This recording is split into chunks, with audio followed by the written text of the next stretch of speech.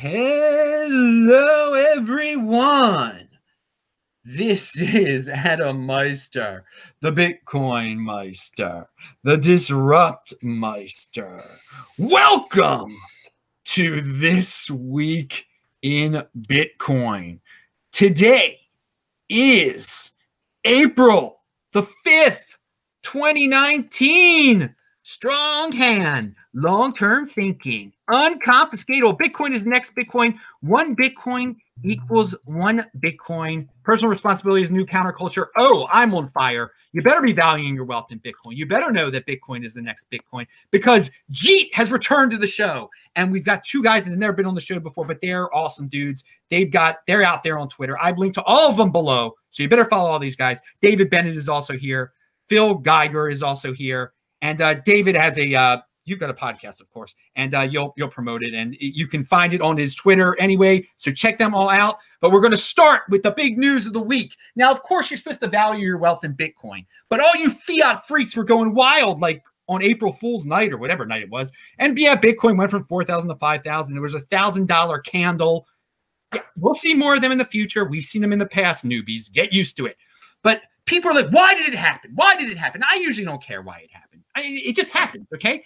But the thing that intrigued me is because I hear all this talk about over-the-counter, but if you want to buy a lot of Bitcoin, you got to do it OTC. You got to do it OTC.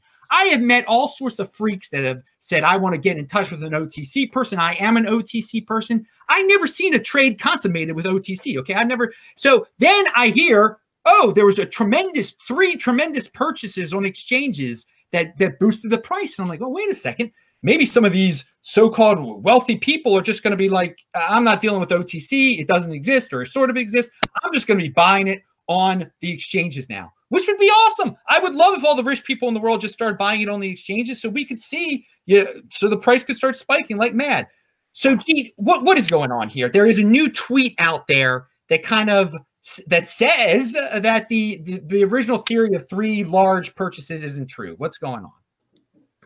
Yeah, so like you said, there was like that massive price move. I was up at night, just happened to be up and happened to see it live. So I was like just tweeting constantly, and it was just a fun time on Bitcoin Twitter. But it was a huge move, like you said. It was like 4,000 to 5,000. It was out of nowhere, no news really, nothing to drive it, and so everyone's been really confused on what could the drivers be. And there's been a lot of theories. So one theory is, like you said, there's 20,000 Bitcoin that were purchased, 7,000 in three exchanges. It's all done algorithmically. Another person said there was a big Russian consortium that knows that sanctions are going to come. They started buying. But the more interesting thing that came out was Cumberland.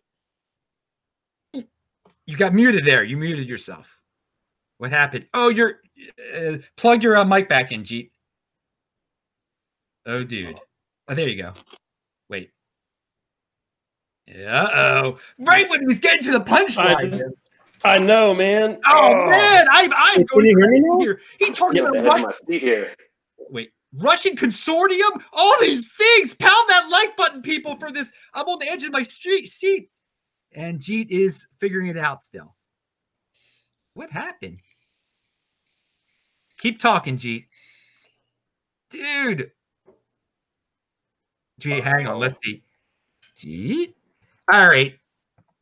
Well, Jeet figures out the sound, because he will figure out the sound. David, what are your thoughts on this?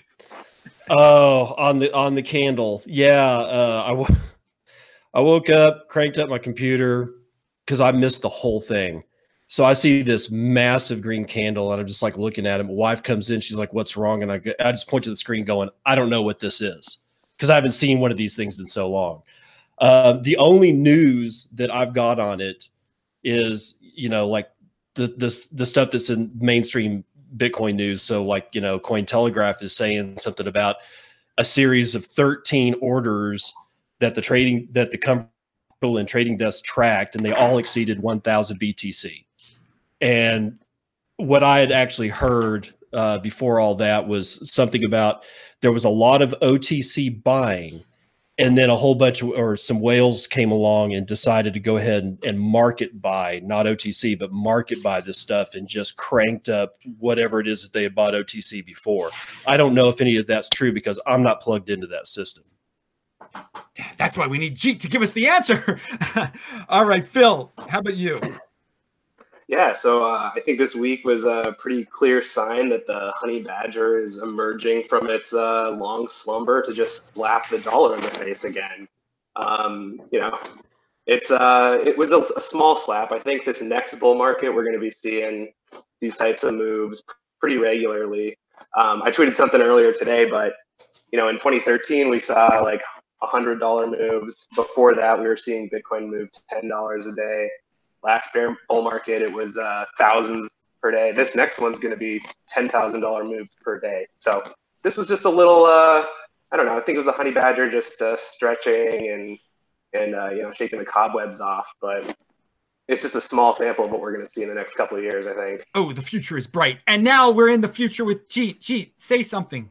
Guys, can you hear me? Yes. Yes. So you were saying, continue with what you were saying. Sorry, I don't know. You guys probably already covered like half of, you know, the big headline news, which was so Cumberland Mining, which is the one of the big OTC over the counter companies in Chicago, put out this tweet which was analyzing the exchange data that they saw, and it looks like the 7K BTC buys wasn't necessarily, there's no data backing that, but what they found is there was, within the span of an hour or two, there was a couple of, you know, 1,000 Bitcoin buy orders every second happening.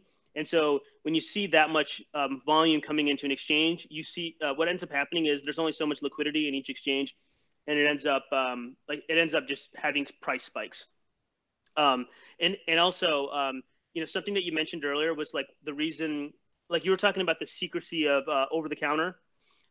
So this is kind of interesting. Like the reason the price spiked is the reason why people generally don't like to buy on exchanges if you're purchasing in large volume.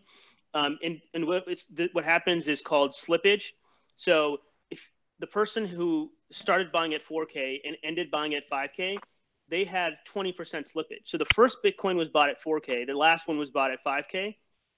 So if you don't want to, you know, suffer 20% declines, what you end up doing is going to an OTC desk and purchasing directly from them. And instead of charging you 20%, they'll charge you like, you know, maybe 1% or whatever their spread is. I'm not familiar with the current rates, but and the other thing I'll say too is there are all the, like some of what you're talking about where, you know, everyone's an OTC trader and everything like that. Like that's kind of true, but what ends up happening is like people know somebody who can do OTC. And so they start acting as agents and they try to, I think, you know, either pick up a fee or it could also just be scammers that are trying to find whales and target them. But I think the bigger thing is that OTC desks do exist. And the reason they exist is to avoid these big price declines and price spikes when people start dumping or people start purchasing all of a sudden.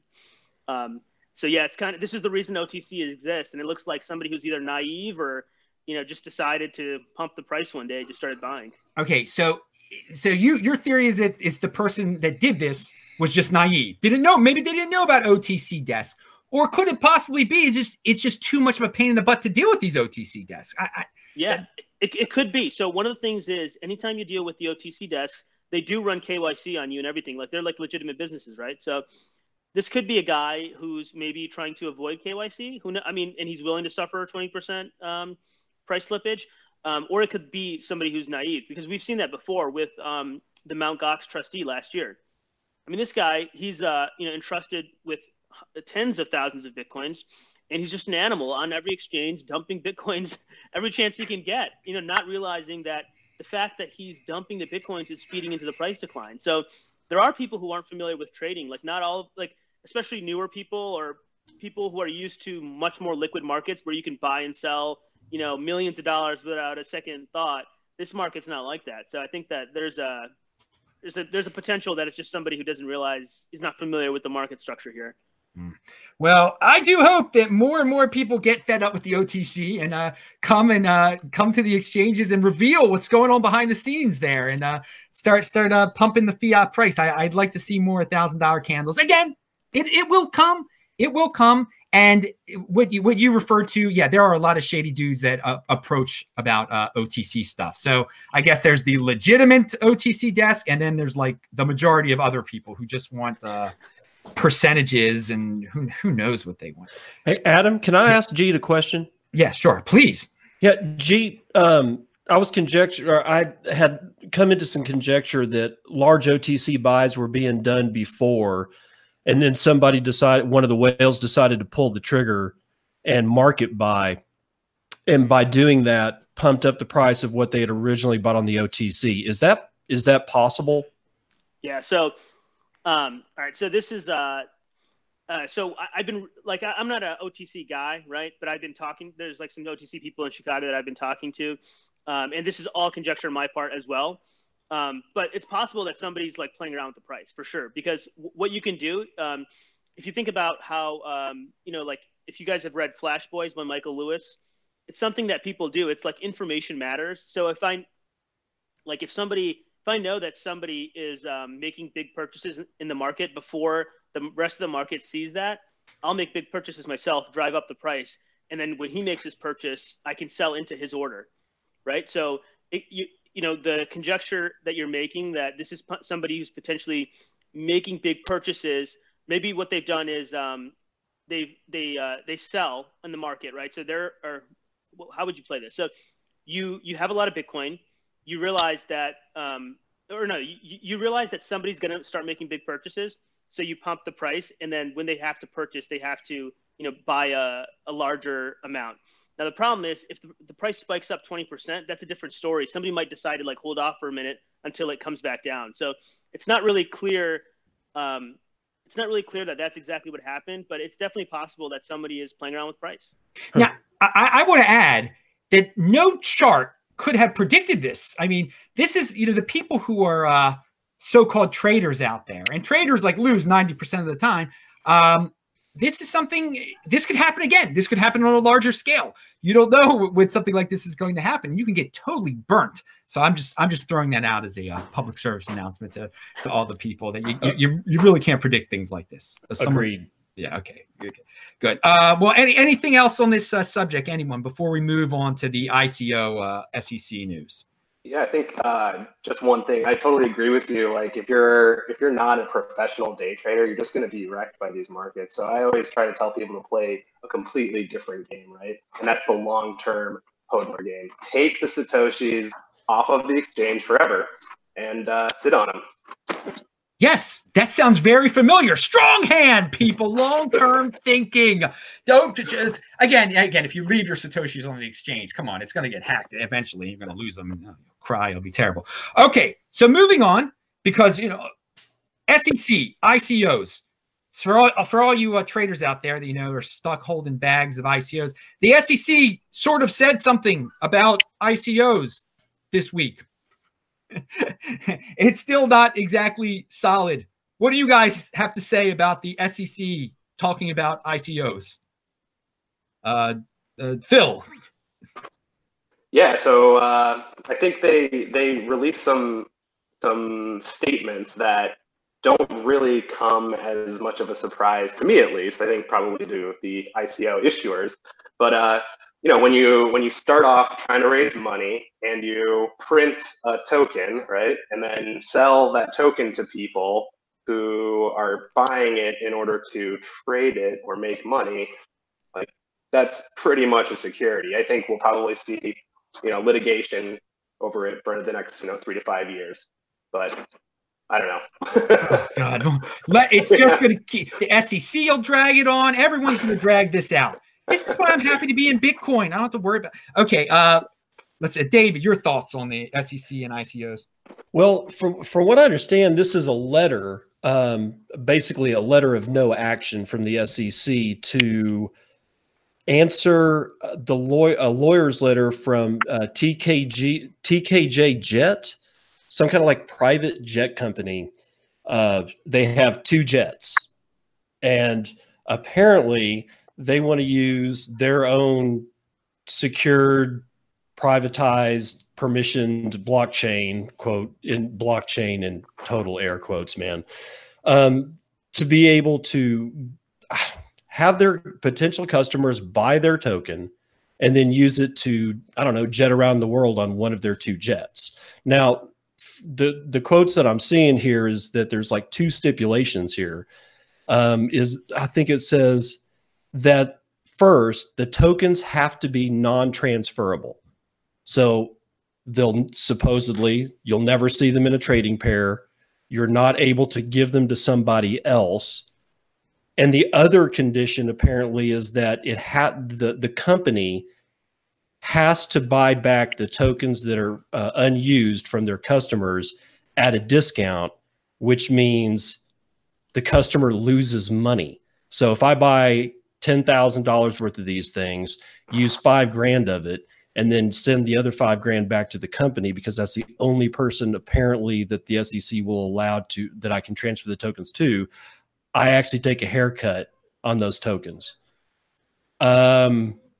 This to me is just, I don't know. I don't really know what this is, quite frankly. Well, it was two different things. Like they did the letter and then they had a statement also. So you're talking about the letter aspect of it. Yeah, I am talking about the letter aspect of it, but there's the information that is contained in this particular letter is going to end up propagating through the system of ICOs insofar as it's, I don't know, the stipulation is really strong, and it's almost as if it's so strong that why use it?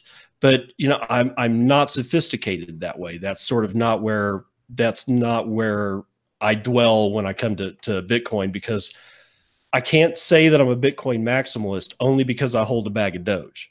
Okay. And I've held a bag of Doge ever since 2015. Right. And I'm too lazy to go sell it, but I just don't see the value here of people having their own token. I just don't. I mean, I'm like I said, not sophisticated. And I'm probably missing a much larger picture, and I'm probably embarrassing, the daylights out of myself, but I don't see it, man. I just don't. All right. Now Jeet is going to clear all this up. But before he talks about the SEC, you just mentioned Doge. Jeet, can you talk about your Doge tweet real quick that you had recently? Yeah. So this was kind of tongue in cheek, but kind of real as well. Yeah. So there's a developer report that's put out by Electric Capital, and they looked at all the development activity across all the coins, and it showed like developer activity on one axis, and then the value of the coin on the other axis. And what it showed is there's a couple different things. One of the things was like Bitcoin is the most valuable per developer. Ethereum has the most developers. There's some coins that have 0 developers, and one of them was Dogecoin.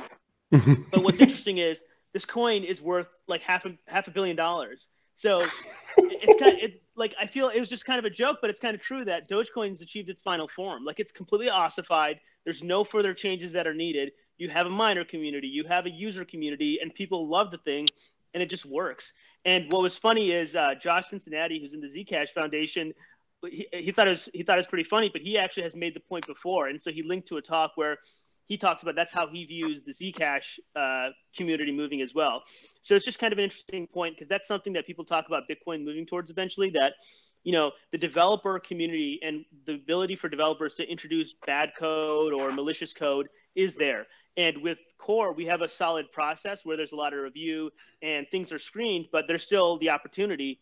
And once Bitcoin gets large enough, the value of messing with the code somehow is going to be enough that people will try to do it. So it's good to get ahead of that and talk about ossification and not having a ton of changes. No, and it's really, seriously, investors also, they don't want to invest in something that's going to change. It's going to totally some of these centralized altcoins, they can change in so many different ways. And I think Andreas has also used that term ossification to describe perhaps the base layer of Bitcoin is almost there. But yeah, that is a positive for Dogecoin. It is the first. I wouldn't say it's a top tier altcoin, but it's probably a second tier altcoin. It's ossified. It's a serious thing. So who knows what will happen to those bags? But again, just because I'm saying the word Dogecoin, I'm only saying it to show you an example of ossification. It doesn't mean. Remember, just buy and hold Bitcoin. Okay, G. Now explain the SEC. Your take on the whole SEC. So I think David's got a much smarter take than I did, but it's kind of interesting because the SEC is in a weird position, and all these regulators are in weird positions where you know, the risk is if they crack down too much, then the U.S. becomes unhospitable to like the new era of innovation that's happening in cryptocurrency, encryption, all these interesting things that people are trying and doing. The risk is that if they crack down too much, people get out of the country and try to do it somewhere else, right? And with because it's all internet based, you don't need to. You can be wherever you want. You could be in Puerto Rico or some, you know, in another country if you wanted. But it looks like they've made a statement now. It's unclear how this actually impacts people, because it's, you know, once you're successful enough and you have enough people supporting you, the SEC is not going to crack down. Like they obviously didn't crack down on Ethereum, even though, you know, it was a security, the distribution was unfair at the beginning, and there's all these factors where, you know, normally you would see them cracking down, but it's so successful, they have so many institutional supporters that people aren't cracking down. So I think ICOs and all this stuff is going to continue to be a gray area until like things get finally settled. But what I would say is, as an individual, if you're thinking about doing an ICO, like please think twice about it, because anecdotally, I've heard in Canada there was an ICO where they were using the funds to buy Lambos and things for themselves, and they're starting to crack down on them, and the prosecutors filed a lawsuit against them. So I think that's going to eventually happen, and if it doesn't happen from some government regulator, it's going to happen from individuals. And you know, we're just so early in this space; it doesn't make sense to start taking those kinds of risks unnecessarily. So yeah, dudes, don't do your own ICO. You don't want the United States government knocking on your door one day. I mean, that is again, I've been to events and you see everybody and their mother doing these things. No, it's not. It's definitely not worth the risk. They're not exactly clear on the direction this is going to go in. And if you live in the United States, you're under their jurisdiction. The SEC. Why even mess with them? Just hold your Bitcoin. It's why everybody wants to complicate matters. Everybody wants to. And you know what? I hope in the future there are all sorts of ICOs. I hope that the stock market is ICO'd and whatever. But I'm in no rush to mess in that space, and I don't recommend people definitely not starting their own ICOs. Okay, so we'll move on from this unless anyone else has anything else to say about that. Yeah, just one thing to add about ICOs, like, you know, it sounds like such a good idea if you're forming a team of people and trying to develop a cool project to raise money by just issuing a token. But what we've seen, you know, over the last 5 years or whatever, is that you're now competing on two different arenas, right? You're competing against Bitcoin as a sort of currency, regardless of if you as a team want it to be a currency. And then on top of that, you have to deliver a cool product. So you've immediately like split your resources between managing a currency and managing whatever product you're trying to make. It just seems like it complicates things. Like just develop a cool product, sell it to people for Bitcoin, move on. All right, good. Pound that like button, everybody. And remember, check out all the links below. All these guys are linked to below. I have a new show here every single day, so keep on coming back to disruptmeister.com. Follow me on Twitter at techbalt, TECHBALT. Okay, so are the institutions making a move here? Are the here? There is a tweet out there by BitBit Crypto, and I sent it to all you guys, and it's linked to below. Bitcoin CME futures hitting a new volume record yesterday. Every contract represents 5 BTC, which means 108,000 Bitcoin or $544 million. Increasing volume in Bitcoin futures is pointing on rising institutional interest. With these numbers gradually growing, the chance of an ETF is growing as well. Okay, so that's a big thing there. See, CME numbers, their numbers are growing. Is this a sign that the institutions are getting in? Is this a sign that an ETF is on the way?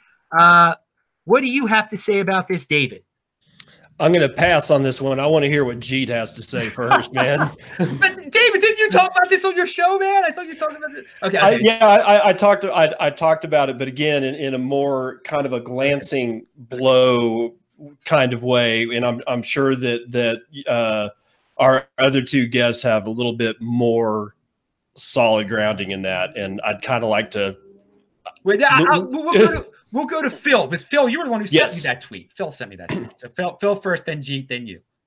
Sure. Yeah, I think that the CME volume things are really interesting, just for a few reasons. Like, first of all, I think that one tweet was the only place that I saw this news, right? So when we hear about Bitcoin or futures in particular, like the CBOE over the past few weeks, we hear all these negative arguments about it, like CBOE's closing down, and this is bad for Bitcoin. But slowly in the background and kind of quietly, you see the CME volumes continuing to just grow, and then we're hitting all-time high futures contracts. And this is great. This is a great thing for Bitcoin because it's a strictly scarce resource, and you have more money, more focus, and more energy on it. So pretty much in my mind, like any additional energy and time and focus spent on Bitcoin is in the long term going to be a really good thing for Bitcoin. All right, Jeet. Yeah, I totally agree with that whole idea that the more like financial institutions, the more ability that larger players have to trade in Bitcoin in a safe way and to get exposure to Bitcoin in a safe way is better for Bitcoin. What I don't understand fully about the futures is who exactly is doing the buying and selling. And I don't know if they want to reveal that, but the way that I think about it is, miners and exchanges are getting exposure to Bitcoin because they're mining or, trading.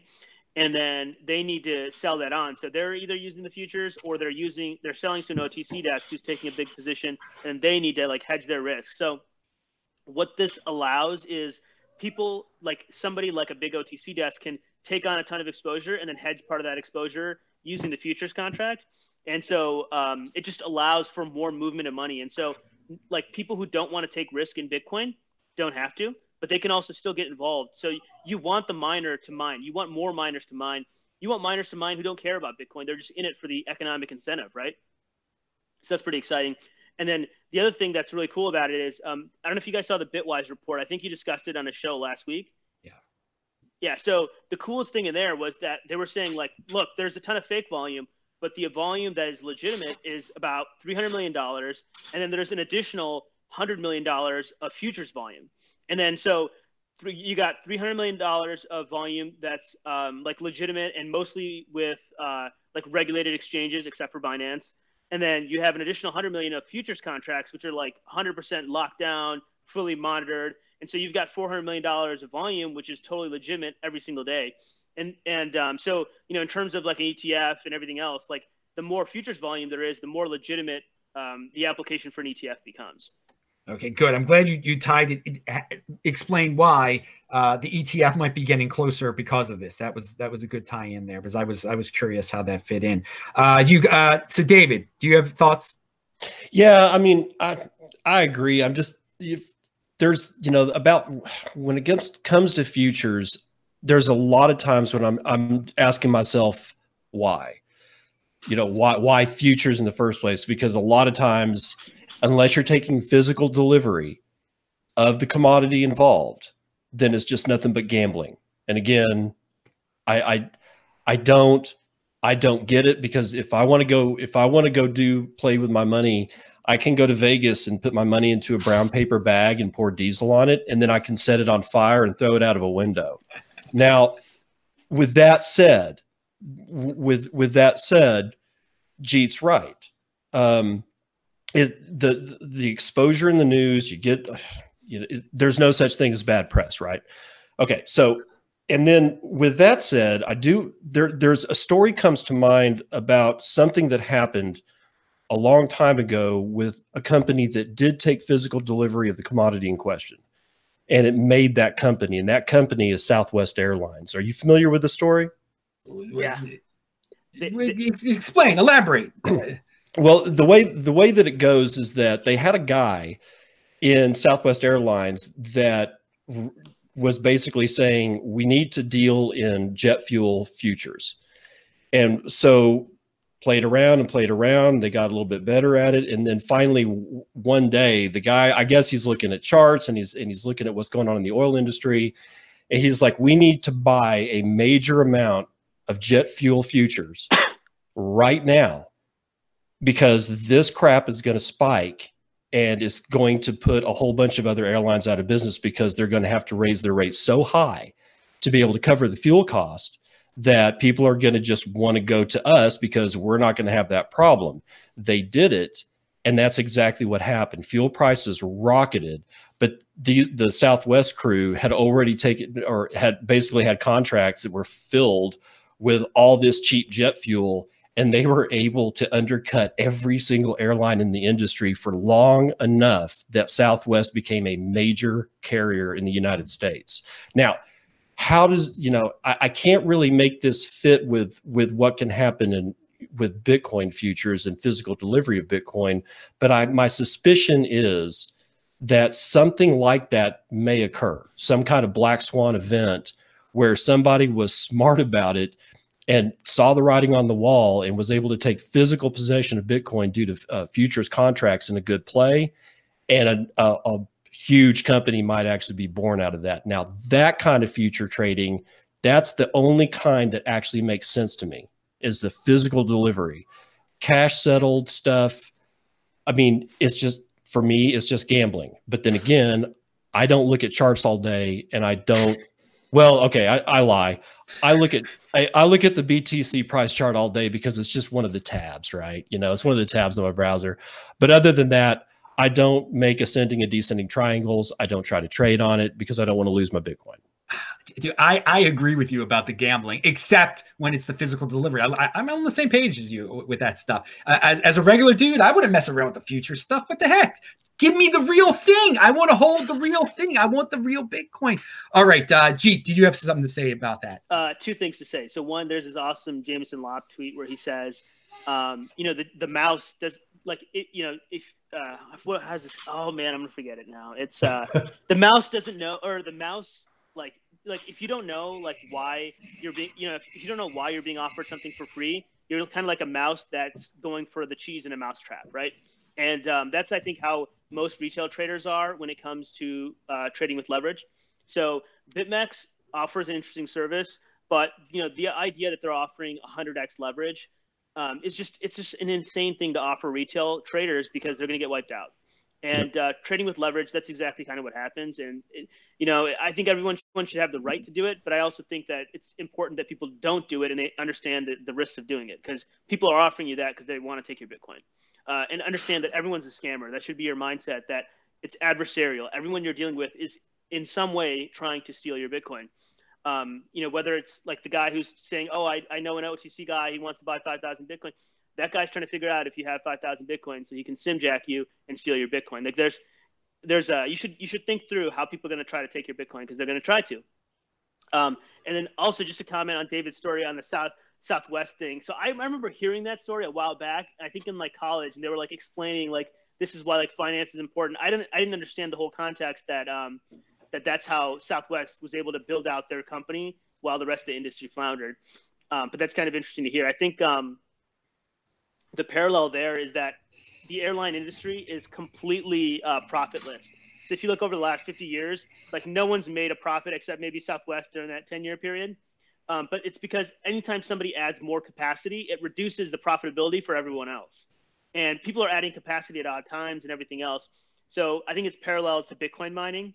So you can imagine that if you're a Bitcoin miner, you're in constant competition with people who have a lot more money than you do, people who are manufacturing their own chips. And so they have an advantage over you that are using newer technology, people who have access to hydro dams and different sources of low cost energy. And futures, I think, offers an opportunity for people like that to kind of hedge their risk in some way and try to eke out some level of profitability in an intense game. So it's a good thing. Yeah, thanks for that those clarifications. And Phil, thank you for notifying me of this story. And I'm proud to talk about stories that no one else is talking about. People should have heard about this. Phil, since you brought up, do you have any closing remarks on this subject matter? Yeah, nothing really serious. I would say Southwest Airlines did pretty well playing the jet fuel futures markets. If you're dealing with physically settled Bitcoin, you're playing with the rocket fuel future markets. So to the moon, yeah. Pound that like button, people. So be careful. I mean, you can get burned, right? But yeah, it's All right, that was very nice. All right, so let's move on to the next subject, which is actually a tweet by Jeet, and that rhymes. And what did he have to say here? We'll start out with you, Jeet. Coinbase/Binance may end up being the Google/Facebook of crypto in terms of acquiring everything that could potentially threaten their position on top. Dude, I thought about that. And, a lot of people like to rip on Coinbase and everything, but they are in a position where they could buy everybody else out, and they'll be left king of the heap there, top of the heap. Talk about this a little bit more while you were thinking about this. Yeah. So I'm like going over Peter Thiel quotes for some research that I'm doing. And one of the things that's actually a thing that he talks about, that, Google is a winner, not because they're the first search engine, because there was like Alta Vista, Yahoo, and Ask Jeeves, but they're the last search engine. So they like did a 10x product over everyone else, and they're just a cash cow. They're just printing money right now with their search product. But one of the things he points out too is that people like Facebook and Facebook less so, but maybe Google more so, where they're just printing money. They're printing so much money that they don't have anywhere to spend it. So the best business, or like one format of really strong business growth, is when you have a reinvestment mode. So you make a ton of money and you reinvest it right back in the business. So that's like a franchisor. So if you're the guy who invented Domino's, all the money that you get, you can use to open new stores, for example, right? Well, for Google, they've invented the search engine. They can optimize it as much as they want, but it's not going to cost them hundreds of billions of dollars, which is the cash that they have on their balance sheet. So what do they do next? And so if you think about the valuation of Google, it's, a big chunk of it is their ability to continue to generate this cash flow 20 years down the line. And so what they're doing is guaranteeing that ability. So they're looking at stuff that could take over mindshare, and they're purchasing it. So Facebook's a good example.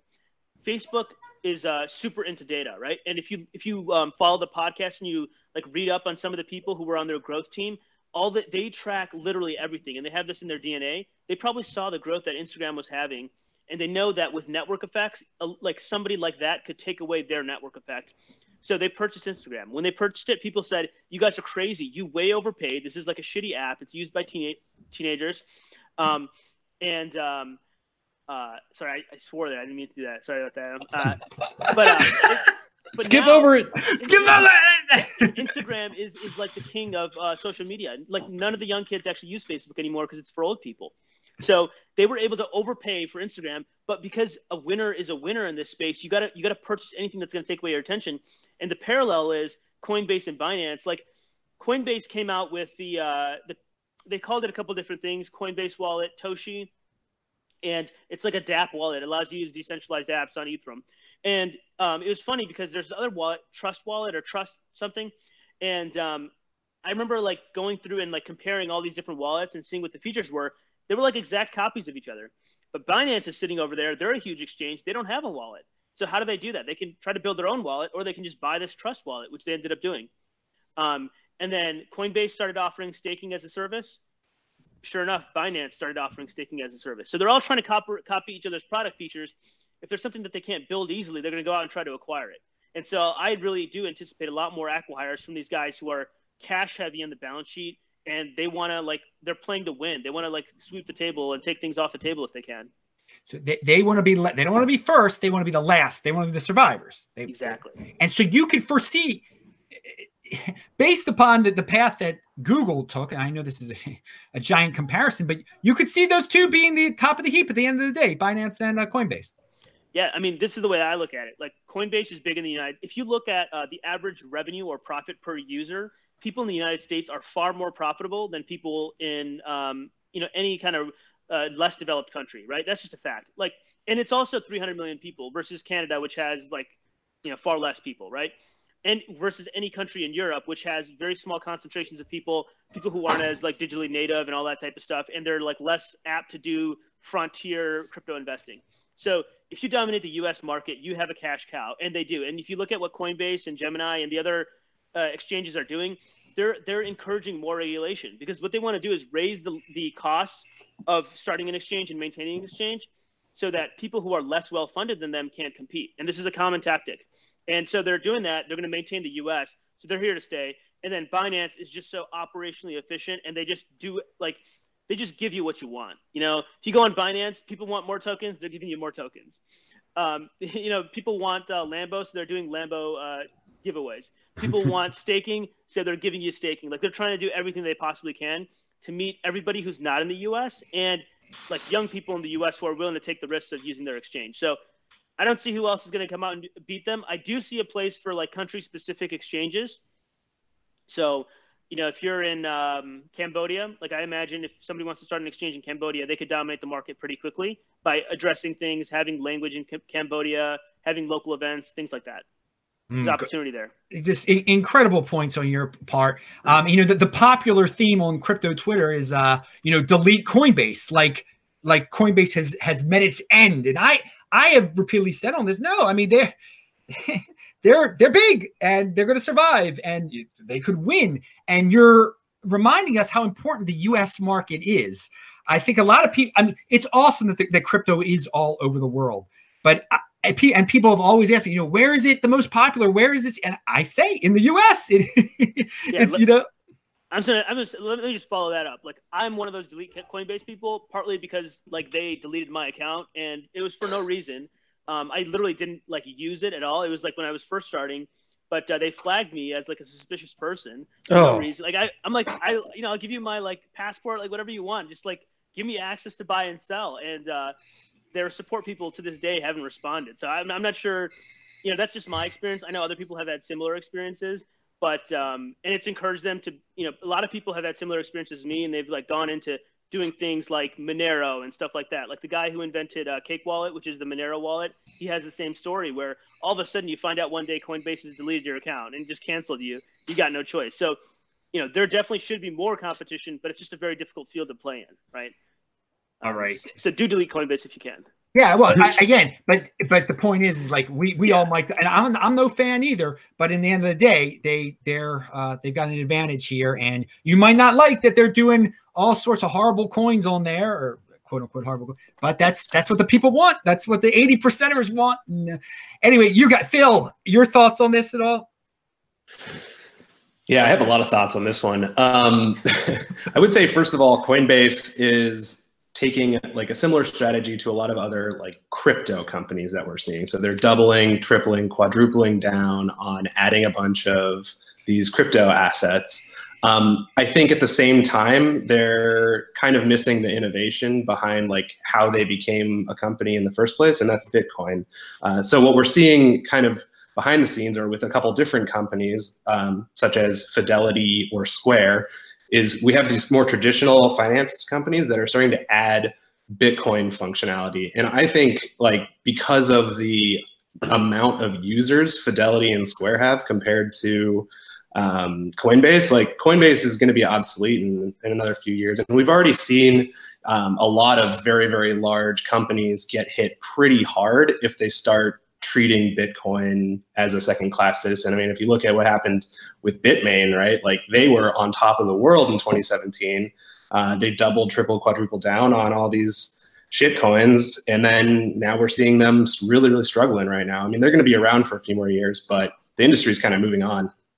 Well, but the thing is that Coinbase can just buy up a company that does something that they need. I mean, I think that's one of the points too. I don't think they're going to be buying Square or Fidelity anytime soon. That's all right. Yeah, Phil's got a really good point because if you think about it, like if a lot of people have their 401ks in Fidelity, so if you're like you work with a company and you've got a 401k, you can imagine if Fidelity adds the option to just purchase Bitcoin like through your tax advantage account. You could save on taxes and purchase Bitcoin and it'd be open to like however, I think 50% of US households have stocks. So like, it's like a whole other market that potentially opens up there. Yeah. I mean, we're in this like complete bubble being in the Bitcoin or crypto industry. And when you take a step back and look at everything, like it's something like certainly less than 1% of the global population owns any cryptocurrencies. And then those of us who do own Bitcoin, I don't think any of us can say that we have our entire life savings in Bitcoin, right? That would be crazy. So like, if this thing is, if this thing's gonna like really take off, it means that we're measuring everything in Bitcoin and everyone around us is using BTC daily, spending and holding or whatever, saving in it. So we're so unbelievably early that, from my perspective, the big up and coming markets are just trying to figure out how we get more adoption. So yeah, I see products like the Cash App and Fidelity digital assets and Lolly even like just earning Bitcoin passively throughout normal purchases. These are the types of things that I think are going to drive the next really big adoption wave. Nice lolly shout out. I'm sure they appreciate. They've been on the show before. David, you've probably got a lot to say now about everything that was just said. Yeah, the Coinbase. Yeah, it was my first on ramp. I think it was like, because I got into this whole thing September of 2015, and that was the only game in town, man. I mean, short of getting real weird, at the time I was like, look, man, I just want to buy $250 of this to figure out how it works. And now that, you're waist deep in the rabbit hole, I look at all the things that Coinbase has done, and especially since this last thing, hiring the digital terrorists, I just keep looking at how many times, Brian has really messed up and it hasn't hurt Coinbase. And I agree with the delete Coinbase movement, but I also am a realist, man. I mean, it's probably not going to hurt them because they already have in place a mergers and acquisition team. If they haven't said publicly, then they've got it privately. Nobody gets that big and just hangs around on the fence without going full blown figuring out how to do M&A. And I think that they're just going to grow like a behemoth, but thankfully, we do have things like Square and Fidelity that's going to balance that, the BS power that Coinbase is spewing out. Because, and they'll continue to make mistakes. I mean, they've already lost their, I can't remember what her name is. She was one that was trying to deal with the fallout from the digital terrorists to hire, and she just jumped ship and she bailed. So, but even with all the pain and suffering that Coinbase has gone through over the years, I don't see him getting any smaller. So I think it would be dangerous for us to go around thinking that Coinbase is not dangerous to the ecosystem. I think they are a real danger to the ecosystem, and that's why I don't use them anymore. I use Square. If I'm going to buy Bitcoin, I can just buy it through Square. And, but I think Fidelity is going to have they have old school M&A people. And so they're in the same position, and it'll be, I think the direction is not going to be shown by where Coinbase goes. I think the direction is going to be shown by where Square goes, what Fidelity does, and what these other people do, because when you start stacking that side of the scale, all of a sudden, the more you stack that side of the scale, Coinbase gets a little lighter in the loafers, And so it'll be interesting to see what direction these other companies take. I've already been really impressed.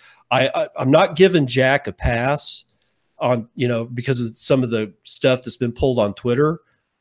There's a lot of people that have gotten deleted. I have never listened to them because I don't like their content, and I have the choice not to listen to the content. Having somebody taken away from me, I don't think Jack's making the good decision there, but Jack's made a really good decision about Bitcoin, and he's made a really good decision about how Square is functioning. And I'd like to actually have the people from Fidelity be a little bit more public, like Jack is, about what it is what's their mindset, because I don't hear a lot about that except what you get off of CNBC, and I don't listen to that anymore. Fidelity has been leaking some stuff out slowly. I mean, they've created some pages. I understand what you're saying, and I'm glad you don't blindly follow Jack.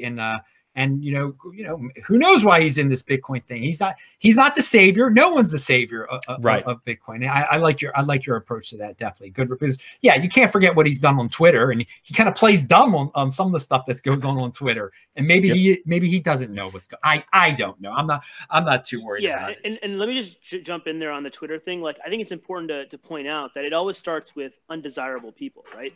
Nobody's going to defend the people that they're kind of kicking out. But then it moves on to other stuff, and you never know like the type of stuff they're pulling, because in addition to just blatantly kicking people off the platform, they're also playing around with the algorithms.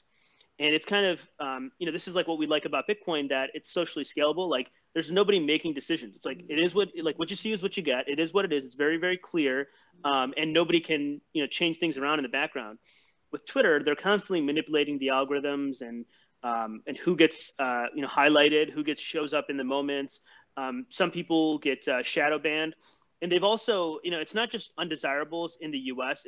There's also they're susceptible to changing stuff from stuff from other countries. So there's very specific websites that they've banned, which they shouldn't have, which you're not allowed to tweet about. If you put it in a tweet, it doesn't go out, right? And it's more than just the few undesirable people that get covered in the news. They're also impacting people in other countries as well. So I don't think it's crazy to point out that that's a lot of power, and that they should maybe be a little bit clearer about it, about how they're who they're banning and everything else. So totally agree with your points. All right, let's move on to Boltz. Boltz. Yeah, what's up with this, David? What's up with this Boltz thing? It looks like a front-end GUI to submarine swaps. That's what it appears to be to me. So what does that mean? Well, submarine swaps being able to leverage both the Bitcoin main chain and the Lightning Network to get in and out of each chain relatively painlessly. So that I can get BTC into my Lightning channel, and I can get BTC out of my Lightning channel back onto the main chain. And I'm not even going to touch on the technical aspects of that, because pre-image, somebody says pre-image to me and I just go, So I'm looking at the Boltz mainnet. Now, this is an alpha. Okay. So this is not even beta. This is all alpha stuff. And it looks like they're playing with two cryptocurrencies, which is Bitcoin and Litecoin. And from what I can see, I can send Bitcoin from the Lightning Network to Bitcoin main chain, or I can reverse that and send Bitcoin to the Bitcoin main chain, Bitcoin to Lightning. And I can switch. The interface is pretty slick. I mean, I got to say, the interface is pretty slick. I can change that to where I can send Litecoin on the Lightning Network to the Litecoin main chain. And then there's one, I'm trying to figure, I'm playing with it now to get to the, what is it? Hold on. Yeah, hold on. Okay. Well, nope, that didn't do it either. We got someone who, he really got into the story. He tried it out. Now, again, it's an alpha, people. Be careful with this stuff, please. Yeah, it is really careful. And what's the funniest part about this entire front page is that at the very bottom in 8-point font is #reckless. Well, no, you had a very good non-technical explanation of what this thing is. It actually clarified it for me some too, because I was a little confused. What is this darn thing anyway? Phil, did you have thoughts on this? Yeah, I actually was able to give it a try just before hopping on the show here, and it's pretty cool. It's what I really like about it is we're just building out all of this infrastructure in different ways, so that in the future we can abstract away all this complexity and just send Bitcoin transactions. And it doesn't matter if it's on chain or off chain. Like the user, as an end user, we're not going to know the difference. It's just going to show up, successfully to wherever we want to send it instantly. So, I look at all of these products being released, and especially with Lightning, it's impossible to keep up with everything. You have Boltz, you have submarine swaps, there's splicing, which is essentially I think the same thing, atomic multipath atomic multipathways. So all these different features and functionalities are coming out. They're super exciting. And at this point in time, using Lightning Network, it's a little bit technical, it's a little bit tricky, but the amount of progress that we've seen in a year is absurd. Agreed. Try pointing out any other technology that has evolved so quickly in so little time. This thing it's unstoppable. And if you're not on Lightning Network right now, what are you doing? Every time I see somebody complaining about slow or expensive transactions, I'm like, you're working with a modem and the rest of the community has moved on to DSL lines, right? Stop. You're working with dial-up. Move on, guys. Get on Lightning. Well, that was a good way of putting it. And again, there are a lot of fudsters that just say, "Oh, Lightning it's useless, it's pointless, it's already broken." This is the truth here. What these people are saying. David, you're about to say something. Do what? Were you about to say something, David? I thought I heard your voice. No, for whatever reason, my keyboard decided to go like not work for me. So what I was going to do was that there was like on the thing, there was a way that you can get, you know, BTC to like on Lightning to like LTC on Lightning.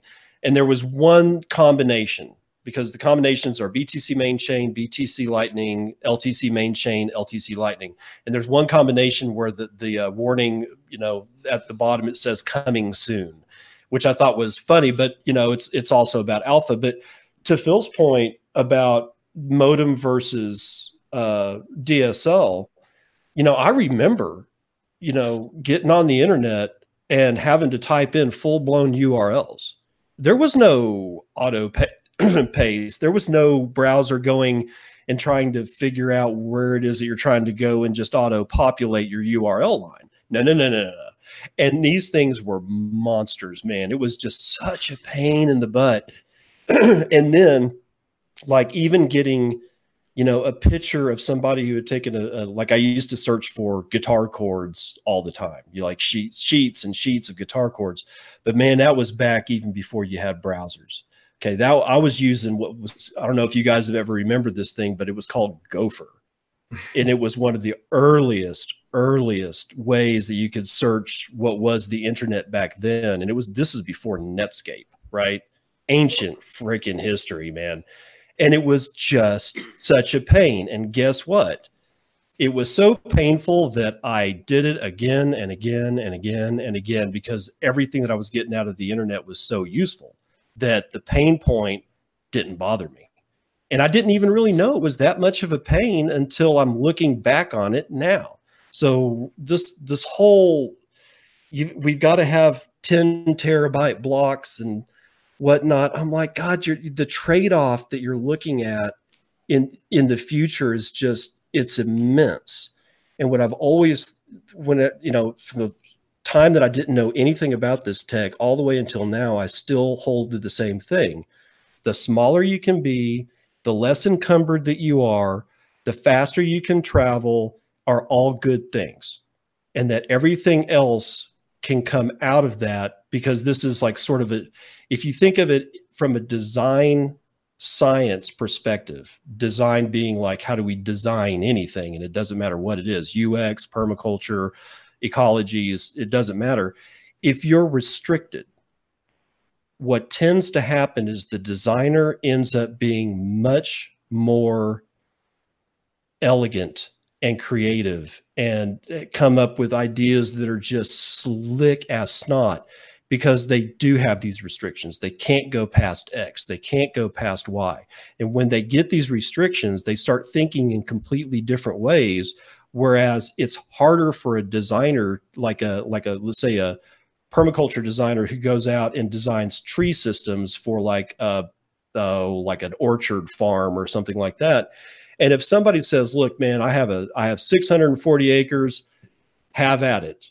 And then the designer can actually sit there and be so stunned with the immensity of what they can do, that they don't do anything. And the stuff that they are actually able to do is done poorly. Whereas the restriction set really lets people fly. Wow. That's all I got to say about that. I like that. The restrictions, get people's creative sides of flowing. I like that a lot. Jeet, your thoughts on going back to the Boltz? The point about the design space is a really powerful point. And I totally agree with that. I think that if you look at somebody who they get classical training in painting or something, and then they decide to experiment, they're much better than somebody who has no training at all, right? Because they have a completely open design. They don't know where to start. They don't know what the restrictions are. So that's just a beautiful point. And then on the Boltz, all I'll say is, it's kind of interesting because I think that this also uses the same like P2SH scripts that Abra uses in their smart contracts. Yep. So it's just kind of interesting that here's like the one feature that Bitcoin allows, in addition to sending and not sending, is these multi-signature contracts. And you can see all the insane ways that it's being used. So one is Abra's version. They're creating synthetic stock indexes and all this crazy stuff, all settled in Bitcoin. on the other angle, you've got people using Lightning on there and creating Lightning. And then on another layer, you've got people creating the ways that you can use Lightning easier than being a technical person and having to type everything by hand in a terminal. So I don't know. I'm just a fan. I don't fully understand the multi-signature contracts yet, but I've got a Bitcoin node. It's a Lightning node as well. And yeah, I'm just a fan. I can't wait to see how this progresses. Wow. All right, good. Well, we've reached that end of the show, but it's time for everybody to do their conclusionary remarks or just bring up a story that wasn't brought up that I left out. You know, there was a lot going on this week. So we'll start. David, what do you have to say? Anything that you wanted to bring up that wasn't brought up? Any thoughts on stuff people have brought up during the show? The floor is yours. Buy Bitcoin. Not investment advice, people. Oh, I like the simplicity of that one. I like that. All right, Phil. Yeah, I've just been saying there's been a lot of talk this week about like different cryptocurrencies and stuff like that. And what I've been telling people is like Bitcoin's innovation wasn't that it gave everybody the ability to print their own currency. Bitcoin's innovation was that it gave everybody the ability to reject printed currency. So that's sort of my statement of the week. Interesting. I like it. I like those final thoughts right there. Think about it, people. All right, G, you got the final word. We're glad the microphone situation fixed itself. Thank God. We needed you, man. All right, take it away. So I think the biggest point for me with Bitcoin that I always constantly try to remind people of is that things are slowly but surely becoming inevitable. So, you know, I think like this time, like 2 years ago or a year ago, there was like the whole Bitcoin Cash thing, and it felt like everything was going to fall apart, but it didn't, because there was a strong group of people who just rejected the poor ideas and the malevolent influence of some of these big companies. You know, there's all these people talking about how Ethereum was going to take over everything, but people hodled and they rejected the poor ideas that people had, which were focused on enriching themselves versus creating strong money and safe money that couldn't be influenced by other people. So at some point, it's going to become inevitable. It's slowly reaching there. And all you need to do is just slowly, you know, invest in Bitcoin, whatever you feel comfortable with, but recognize that when it's competing against all these other currencies, everyone is going to have a nice press release. Everyone's going to be able to have some flashy tool or something else, but not everybody's going to have the dedicated community that Bitcoin has. Not everybody's coin has like the strong track record of withstanding all these different types of attack from extremely well-funded attackers like Bitmain. And yeah, not everyone's coin actually is trust minimized like Bitcoin is, in terms of, you know, the hard cap on 21 million Bitcoin, in terms of the inability for people to put in malicious code and all these other factors. So I would just reiterate what everyone else is saying, like just buy Bitcoin and hodl. Stack sats. Yeah, man, we got some hardcore Bitcoin people on here today. I like that. Maybe I coordinated it that way. Who knows? I'll take credit for it. All right, thank you very much, guest. It was a rocking show. And remember, we do This Week in Bitcoin every Friday. Who knows what time it's going to be on, because I never know where I'm going to be and what I got to do. But hey, just Friday, you can be sure there's going to be a This Week in Bitcoin show here. The guests are awesome, top of the line dudes. Follow all of them. They are linked to below. I do a new show here every day. We'll be back on Saturday night for the Beyond Bitcoin show. But for now, I am Adam Meister, the Bitcoin Meister, Disrupt Meister. Remember to subscribe to this channel, like this video, share this video, pound that like button, bang that bell button. Shabbat Shalom. I will see you guys tomorrow night. Bye-bye. See ya. Bye.